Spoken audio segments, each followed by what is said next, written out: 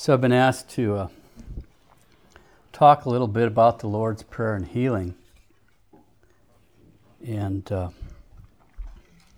talking about healing, I'm not talking about the medical approach to it. There's two kinds of wounds, physical and spiritual. When you get a physical wound, obviously, like if you cut yourself with a knife, that makes a physical wound. And the severity of a wound like that depends on how deep you cut it, where you cut yourself, and so forth.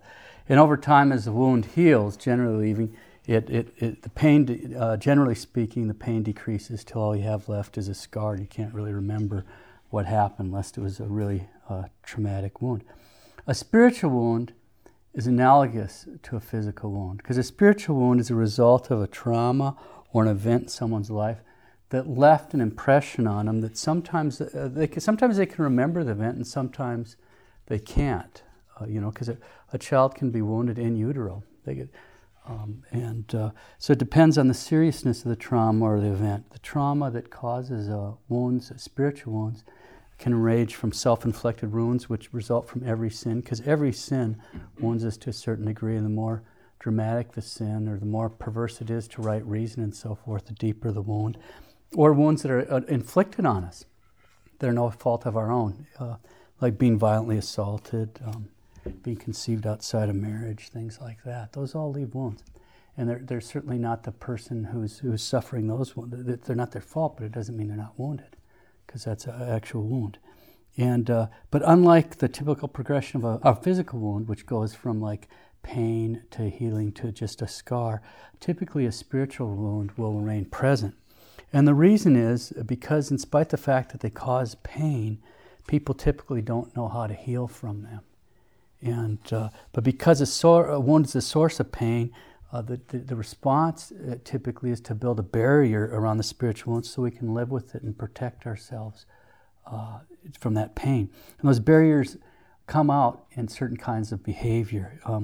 There's certain personality quirks and traits and behaviors that serve to protect us from that pain. You can see them sometimes expressed as anger or resentment or fear or hatred of certain people or situations, not being able to deal with crowds or living a lot in the past or in the future. People are just really preoccupied about their past, or they're really living in the future and they're all worried about what's going to happen. And so those are these weird personality quirks that are a response to it. And it's pretty easy. I'm not, I can talk about those later, but it's pretty easy if you're familiar with these things. You can actually tell a lot of times what particular wound is someone's struggling with, depending on a turn in a conversation. Well, all of a sudden, there's no proportion between what was said and a kind of reaction that comes up and all that. A lot of times, that's a result of someone protecting themselves because it's a wounded area, and so they're just doing something. And if you're aware of that, you have to be sensitive to that sort of situation and kind of move away insofar as you're aware. A lot of times people aren't, it just totally catches them out because there'll be this response like, what was all that about? Anyway, so that's a brief summary of the idea of woundedness. There's a lot more that could be said, but it's just enough to get an idea of what a spiritual wound is. We all have it anyway, except for Our Lady, because we have one from original sin and the damages from that. So there's stuff that we come package deal just by that, and then there's things that are a result of our behavior or things that have happened to us in life. And there's more details. There's other people that have spoken in detail. Father Chad Ripperger has some really good conferences on him on his website, and when he has 45-minute long spiritual conferences dealing with wounds and healing. Okay, so all that by way of a background, because I want to talk about the Lord's Prayer. Now, the Lord's Prayer, of course, is the best of all prayers. It's the most perfect prayer because it's the Lord's Prayer. It's taught to us by Christ himself. And by that prayer, one of the ways we can approach it is our Lord is teaching us how to heal and how to return to this paradise that was lost by Adam. So the Lord's Prayer, we were saying it's the best of all prayers because it is the Lord's Prayer. It's taught to us by our Lord himself. And by this prayer, among other things, our Lord has taught us how to heal and how to return to that state lost by Adam in a certain sense, of course. And I quote from a spiritual writer, "Prayer isn't debt we owe to God. A debt of adoration because he's our Lord and God. A debt of thanksgiving because he's our first and greatest benefactor. A debt of sorrow because we have offended him by our sins." So I'll just go through it phrase by phrase. So, Our Father. Jesus taught us how to pray, starting by reminding us that we're God's adopted children. We're reminded as we begin this prayer that God loves us so much that He sent His only begotten Son so that we could be healed and return to Him. He's truly a Father that loves His children. He wants them to be happy. He's the Father of all fathers. He loves us and wants us to have a close, loving relationship with Him. Each one of us, He wants that. His mercy is greater than any sin we could have possibly committed. He knows what we've done. And even though He knew, and He knew from all eternity, He still chose to adopt us and make us heirs of heaven. And He who owes us nothing loves us. He writes about that. We can read about that in 1 John, the first epistle of St. John, chapter 3 especially. It's a beautiful chapter there. He wants us to know we're never alone, that we belong to a big heavenly family who love us. God knows our hurts, our wounds, and our fears. He loves us and wants us only to be freed from those pains, free to love and to be loved, free to be the vessel of charity He made us to be. We truly are His beloved children.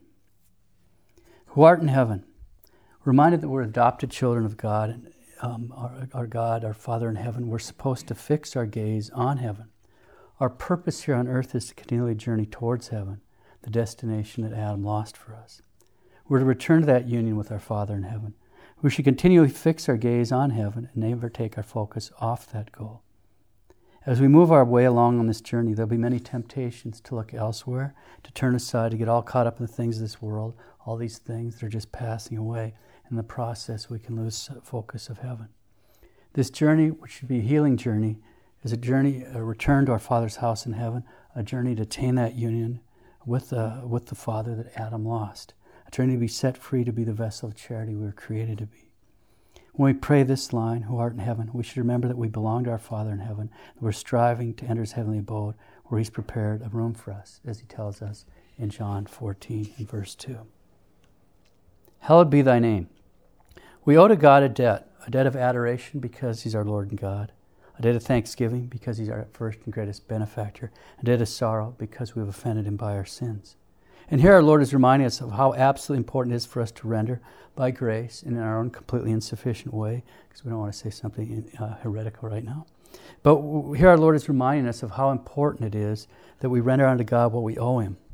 And the name of someone is more than just a word. A person's name represents and stands for everything that person is and everything he stands for. A name truly stands for who that person is, which is why we should never hurt the good name of anyone. It's also the reason the name of God is holy. That's why His name should be glorified by us, why we should not only glorify God by our words, but by our actions and by the lives we lead. In the Haydock commentary we read, the honor and glory of God should be the principal subject of our prayers and the ultimate end of our every action. Every other thing must be subordinate to this. It's important for us on this healing journey to realize we owe a debt to God, that God owes us nothing, and yet He's made us in His image and likeness. He's made us to be vessels of His charity, to love and to be loved. Jesus reminds us in this prayer that our Father is holy, that He's to be honored and loved by all men, but this Father is a loving Father, and He wants us to model ourselves after Him and become holy ourselves. Thy kingdom come. In this healing journey, we're begging for God's kingdom to come while we are on earth. We're begging to be healed to reach union with God. Our Lord is teaching us that each one of us should desire and beg for healing. We can reach union on earth. We should desire this and beg God to heal us so His kingdom will come in our life. There's something called the transforming union, which I don't want to go too far off this, but a person like the great saints reach this incredible union. It's not the union they'll have in heaven, but they're as it were on the front porch. That will be done on earth as it is in heaven. Our Lord is teaching us that on this healing journey, it's so important for us to die to ourselves and to want what God wills for us. Otherwise, we'll let our little personality quirks and our wounds lead us around, and then we're never satisfied. We're never happy because we're not letting God be the king of our heart. When we truly want to be healed, then we want uniformity with God's will. And we can start healing from our hurts, wounds, and personality quirks. We can finally be the person God made us to be. We can let Him out to grow. Then He's free to love and be loved. He's free to do God's will on earth. And as He heals, He'll start living more and more for God. God's will then become first in His life. And He will desire more and more to please God in all things. He will want more and more to give God glory and to render unto Him His due. Not because He has to, but because if He's been filled more and more with charity, so He's filled with this desire to do that because He truly loves God as His Father in heaven. As he heals, he will let God more and more into his life. And as the wounds are healed, God fills those places with charity, till eventually he'll be able to say with St. Paul, "And I live, now not I, but Christ liveth in me." Give us this day our daily bread. Our Lord teaches us to pray for what we need this day, in this present moment, in the now. And in this prayer, we're praying for all that we need to get through the day, both physically and spiritually. We're reminded that Jesus came to save us, that he came to heal us if we but ask him to. When we share in a meal with another, it's more than just eating together. It's real bonding that's very significant. It's a special way of bonding that's unlike any other way to bond. We're made to bond in this intimate sort of a way. And even if people don't think about it, they know on some level, which is why when you look out there, people go out more to eat than any other form of recreation that they do. What was the last thing our Lord did with his friends before he went up to the cross? What was the last thing he did with his friends before he ascended into heaven? Both times it was a meal. Both times. It's very significant. Our Lord came to save us, and what better way to unite with us and let us know that he does not reject us, but accepts us completely to share a meal with us. And even more so, since he actually gives himself to us, this incredible, beautiful act of charity when we receive the most blessed sacrament of the altar. He gives himself to us to nourish us and to come into every part of us, to fill us with his charity and to heal us. So you want to make sure when you receive Holy Communion, you invite him to every area that's hurt or needs to be healed, including areas that you're not even aware of. Because it isn't an exercise to remember everything. This isn't some kind of weird psychological thing where you have to lay there and try to recreate your life. If you have walls around parts of your life, there's a good reason for them, and you don't want to tear those down. You want to invite our Lord behind him, and he'll take those down slowly. I can talk about that a little maybe later. But one should remember to continue to make spiritual communions for the same purpose, inviting our Lord in to heal us. And you can send your angel off every 10 minutes. You can ask your angel every day to go every 10 minutes to a holy mass being offered by a holy priest somewhere in the world, because there are some, and to offer it up for your healing, and then to return with a spiritual communion. Your angel will do that. Our Lord loves to be a part of our life every moment of our every day, not just Sundays and holy days, but every day. And forgive us our trespasses as we forgive those who trespass against us. Now, one of the most important things, and I have to say, in my experience, I think, with working with people, and a lot of my priesthood for the past about decade has revolved more around healing than anything else. I think one of the most important things in spiritual healing is forgiveness. I think in the people I've worked with, that's been the most important thing. One must first be willing to forgive others. This forgiveness has to come from the heart, has to come from the will. We don't have to forget what happened, because people are confused by that. For another reason, the devil's going to make sure you don't forget. So we don't have to forget what happened, but we do have to forgive and let that pain go. Now, sometimes the pain is too big or too deep. We don't actually know what's causing it, so we can't forgive or let go of it. And that's why it's so important on this journey to ask our Lord and Our Lady to come into those areas, to heal us and help us to forgive and let go of the pain, to give it to them with an open heart, to will it with all of our being, truly will it and desire it. We'll talk about how to do that in just a few minutes. Now, at times we've been hurt so deeply we're unable to forgive. But if we beg our Lord to forgive for us and will it, then our Lord will give those graces over time. Those graces will enable us to finally forgive. Now, most of these stories I can't tell, but this is a story that I can. Years ago, I was talking to a priest. At that time, he was the only full-time exorcist in the United States. And he had a case of a young man. And the condition for him to be delivered from these devils, and he beat it out of the devils, so they have to tell the priest, and they have to tell the truth, which they hate. Well, the condition is he had to forgive his parents. Well, okay, but he's possessed. He's about 18, 20 years old, I don't remember. And his parents have been Satanists. So since infancy, he'd been tortured. I'm not even going to get into it, but every possible way by his parents. Tortured, satanically tortured, until he ran away. And he had devils. And yet that priest had him delivered within a year. I said, and I was telling him, wow, Padre, that's morally impossible. That's a moral miracle. And that's a greater miracle than digging a grave up and raising somebody from the dead to get somebody to forgive under those circumstances, because you can't forgive that. It isn't in the human to be able to do it. And he says, you're absolutely right, Father. It is a miracle. And I said, so, how do you do that? This is very early in my priesthood. It's one of the most important conversations I've had in my life. And he said, well, what I did with this young man is just said, all right, Lord, I can't forgive them, but you forgive them for me. So I'm going to invite you into all those events in my life. I'm turning that over to you. I'm opening that up to you, and you forgive them. Now, you don't want to review those events because there's walls around stuff like that for a reason. That's how a person gets through life, and doesn't just fall apart in a big gooey mess. And so it's not some psychological thing. But our Lord knows that, and He'll come in gently, and you just keep praying that prayer. And within a year, He actually loved His parents. Didn't like them. How could you like people? Because love and like aren't the same thing. Everybody loves their teenagers. They don't always like them. But because love is an act of the will, like is an emotional response. And so He wanted His parents to be in heaven. And so within a year, He could forgive it. Now that's really beautiful. But so in spite of the unspeakable wounds, because of within about a year of reaching out to our Lord in that kind of prayer, He was able to forgive our parents, His parents. Now, as we forgive others and ask others to forgive us any wrong, it's important we try to repair the wrong we've done. If it's possible, we should make restitution for that wrong. Not because it's the lawful thing to do, that's not the only reason, but more importantly, when we right a wrong, we're more easily able to forgive ourselves, and then we don't have as much guilt that we have to try to heal from. So an effort to restore the wrong shows that we're truly sorry and we want to be forgiven. It shows an act of the will. And humbling ourselves and asking forgiveness shows the same thing if we ask with a contrite heart, really wanting forgiveness, and it's not some superficial exercise. It's really, really important to recognize that with wounds of all sorts, especially deep wounds, there's a need to forgive oneself. And this is going to sound funny, even if we had no fault in the wounds, even we did no wrong in causing the wound. It's essential to understand with wounds of all sorts, especially deep wounds, there's a need to forgive oneself even if we did no wrong causing the wound. It's not because we're guilty, because there's a spirit of forgiveness needed where we forgive ourselves and love ourselves in that hurt, realizing that we can be loved in that wound. For example, if we're assaulted violently as a child, we'll build barriers and personality quirks around that wound so we continue with life and deal with the pain and trauma.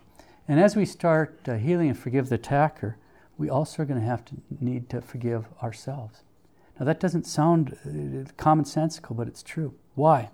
As it turns, there's going to be a certain amount of guilt and shame associated with a wound. In our brokenness, we will blame ourselves, and especially a child can't work their way through those kind of things. So they must have done something to cause this. I mean, this happened to me, so I must have done something. It takes a lot of virtue not to have that happen in a violent attack, even for an adult. There's going to be this in there, and people won't know that. So it's really important to identify that. And so there's a certain amount of guilt and shame associated with a wound. In our brokenness, we blame ourselves for it. We hold on to such a wound, we hold on to the pain as if we deserve it in some sense, because it's our pain, it's our wound, and at some level, there's a real common pattern of thought, No one else can really understand or feel the pain like I do, so it's mine, it'll always be mine, and I have to deal with it all by myself. I have to do it alone. It's my pain, and I have to bear it. But the point is we need to be able to forgive ourselves, forgive everyone involved in the situation, and let the wound be healed. It's also common, if we've suffered a great trauma, that we get the idea we're dirty, we have no value. We may very well begin viewing ourselves like some animal or object, and that has predictable results. They're catastrophic. To take another common example, suppose someone were a real party animal in his youth, and later on in life he repented of his rowdy behavior. That might actually be quite easy to be healed of, and people won't realize why that is. One typical result of rowdy behavior, of being a party animal, is a sort of perverse pride in that sinful way of life, sort of a perverse pride that he can drink and carry on with the best of them, etc., etc. And because his perverse pride is associated with the wound, he may not want to let go of the prideful attitude, even though his sins hurt our Lord and Our Lady. And if he doesn't specifically want to let go of that pride, if he doesn't will it, he won't heal. And he can't actually heal there. And the thing about this is this may not be a fully conscious decision on his part. He may not be aware of it. He has to have an awareness of what he's doing. Typically, it doesn't come from himself because we can't see ourselves. A confessor, a priest, a director, a good spiritual friend can point that out to him and help him see it. It's key in this, too, to pray, inviting the Holy Spirit to come into his heart and life. Come, Holy Spirit, help me to see myself as you see me and to love myself as you love me. That's a really important prayer. Come, Holy Spirit, help me see myself as you see me and help me love myself as you love me. Then he has to beg for the graces to completely reject this sort of prideful attitude, to let go of it, and the personality quirks, the traits that he produced in response to it, and that made him take pride in disgraceful behavior and sin. He needs to completely reject this because it hurts his relationship with God, because it's actually a barrier between him and God. Another common situation involves sins that someone fully chose to do, then after the fact he's very ashamed of. It's very common with certain types of sins. For example, being involved in abortion. Our country actually has millions and millions of women in this condition. They even have a name for this wound, which is called being post-abortal. And it's a deep wound. And it doesn't mean, some of them, they just get on with it. I've had women where they didn't feel it at all because they were just that kind of a person where they just get on with life and all that. But they have that really deep wound there. And then they don't even get aware of it because it's just kind of where they're coming from. They had to deal with that. Other ones, they kind of fall apart even by talking this much about it. But because of her shame, the tendency is to bury this sin deep within herself. And nevertheless, she'll sometimes have anger, depression because of it, but it isn't necessarily associated with it at all. It's just something going on. And she may very well have confessed it, but she can't forgive herself. She believes God could forgive her because He's God, but she can't forgive herself. She's positive that others wouldn't forgive her except her if they only knew the things she'd done in her past. And so she buries this wound deep within herself, hoping it never comes out again. But the simple fact is that healing is impossible with a buried wound. She needs to invite our Lord and Our Lady in those areas, begging them to heal the sores, begging them to help her forgive herself, and ask them to take this wound, take all the pain away. She can even try pitching herself in prayer, handing the whole situation over to our Lord. In a few minutes, I'll have more to say about that. It's actually pretty common in these situations for the severely wounded person to have a perverse sort of pride associated with the event.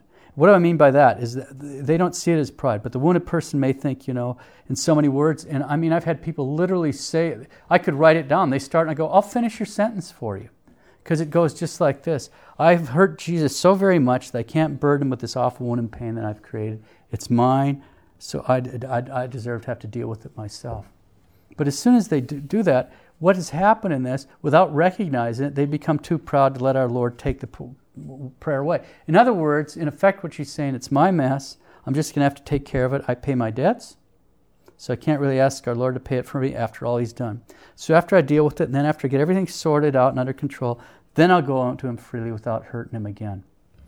And that's really dangerous because, to be fair, the thought process usually doesn't seem to be that developed.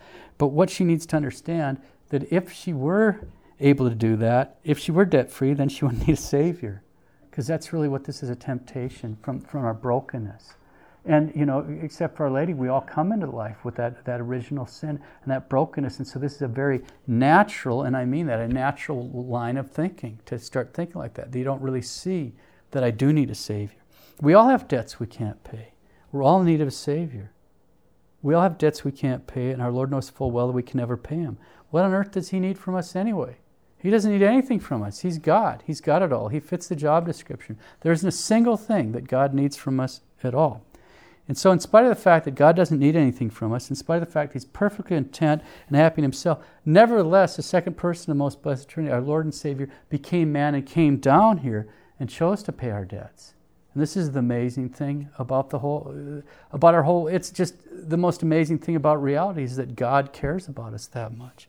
One of the most important aspects of forgiveness is to recognize this. Now, here's another one that people won't understand, but right away you'll start seeing. Another very important aspect of forgiveness is not to forget we have to make sure that we've forgiven God from the bottom of our hearts. Now, that might sound blasphemous. It's not because God has anything that He needs to be forgiven for. That would be blasphemous. But oftentimes, like when we've been seriously hurt, like a child that's been violently assaulted, there's a tendency to blame God. Why, if you love me, did you let something like this happen to me?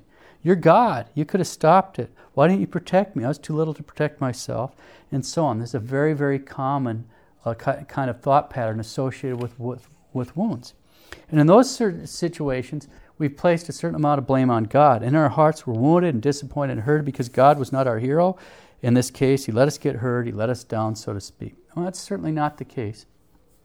Because God was there in every one of those events, suffering with us. He's paying the price for the sin. He's hurting for us much, much deeper than we'll know. This is an analogy, and analogy's limp, but it's like a mother watching a child take a serious fall out of a tree and gets hurt. And the mother feels the pain and suffering of her child in a different way than the child, but quite probably she's going to feel it even more than the child feels it in a different way. It breaks her heart that he was hurt in this particular situation. So we have free will. It's an amazing gift. God doesn't want to take that away from us, but He can fix our hurt if we run to Him if we give it to him fully, not holding anything back. He'll fix it. He's God. He came to save sinners. So the key is to let him. We need to forgive God so we can trust him and love him. We need to be able to see that God didn't leave us. He's the only one that knows the hurt as we do. He understands what we went through, our pain, our guilt, and our sorrow. He loves us anyway. He loves us in the wound. He's standing right there. And in this healing, like invite him in, like I was talking about the guy growing up in the family of Satanists. What you're doing is you're permitting him to sit there and come in at that particular moment. Since he's outside of time, he can work outside time. And so he comes into the moment where he was standing there hurting with you, and then he comes into that moment in a way where he's just standing there waiting for you in each one of these things. And he's waiting to take that and help you and heal that and lift you up right then. Our Lord loves most tenderly when we're hurt. As our Lord said to Sister Josefa Mendez, do not be discouraged, for this act of humility which your fault drew from you has consoled me more than if you had not fallen. When we're able to forgive, we're able to let go of a huge weight that's held us prisoner. We're held in bondage by a lack of forgiveness, but when we really are able to start praying, inviting heaven to those wounds, the barrier's slowly broken down. We're able to start forgiving and let go of the pain. We're being set free. The last aspect of forgiveness I want to touch on is the need to let others forgive us and let God forgive us. Sometimes people won't accept forgiveness. For whatever reason, they want to hold other people's faults over their heads, and they don't let them forget how they wronged us. So they're married, and they just got that club. I remember what you did 2 years ago, and they just get it out at the right moment, whack, and then they put it away. Of course I forgive you. They didn't forgive anything. They just got that thing tucked away to use as a weapon, later in the thing. That's not forgiveness. The world, the devil, and our flesh will constantly be throwing up temptations to make at us to do those kind of things. But we got to get rid of those kind of grudges. They'll prevent us from healing. When we don't let others forgive us, when we don't forgive them, we don't let others forgive us, we reject forgiveness, we're rejecting God in our lives. Okay? It's just like people, they won't come to the confessional because they think that they think that God is too big, or maybe they don't want God's forgiveness. There's literally nothing that can be done till we accept forgiveness from others and from God. And lead us not into temptation. As we travel on this healing journey, it's super important to realize we'll encounter many obstacles that will try to tempt us to turn back. And those are the three enemies I just mentioned a minute ago, but the world, the flesh, and the devil. And they're going to constantly be throwing up obstacles to try to get us to turn around. We have to keep begging our Lord to lead us out of those temptations and to keep our focus on calling out to Him to help us overcome them, to give us the grace we need to never fall into despair, never give up. We're asking for God's help to lead us out of sin and away from self, away from the devil, and away from the world. In the sense, not of the beauty of the world, but the worldly spirit.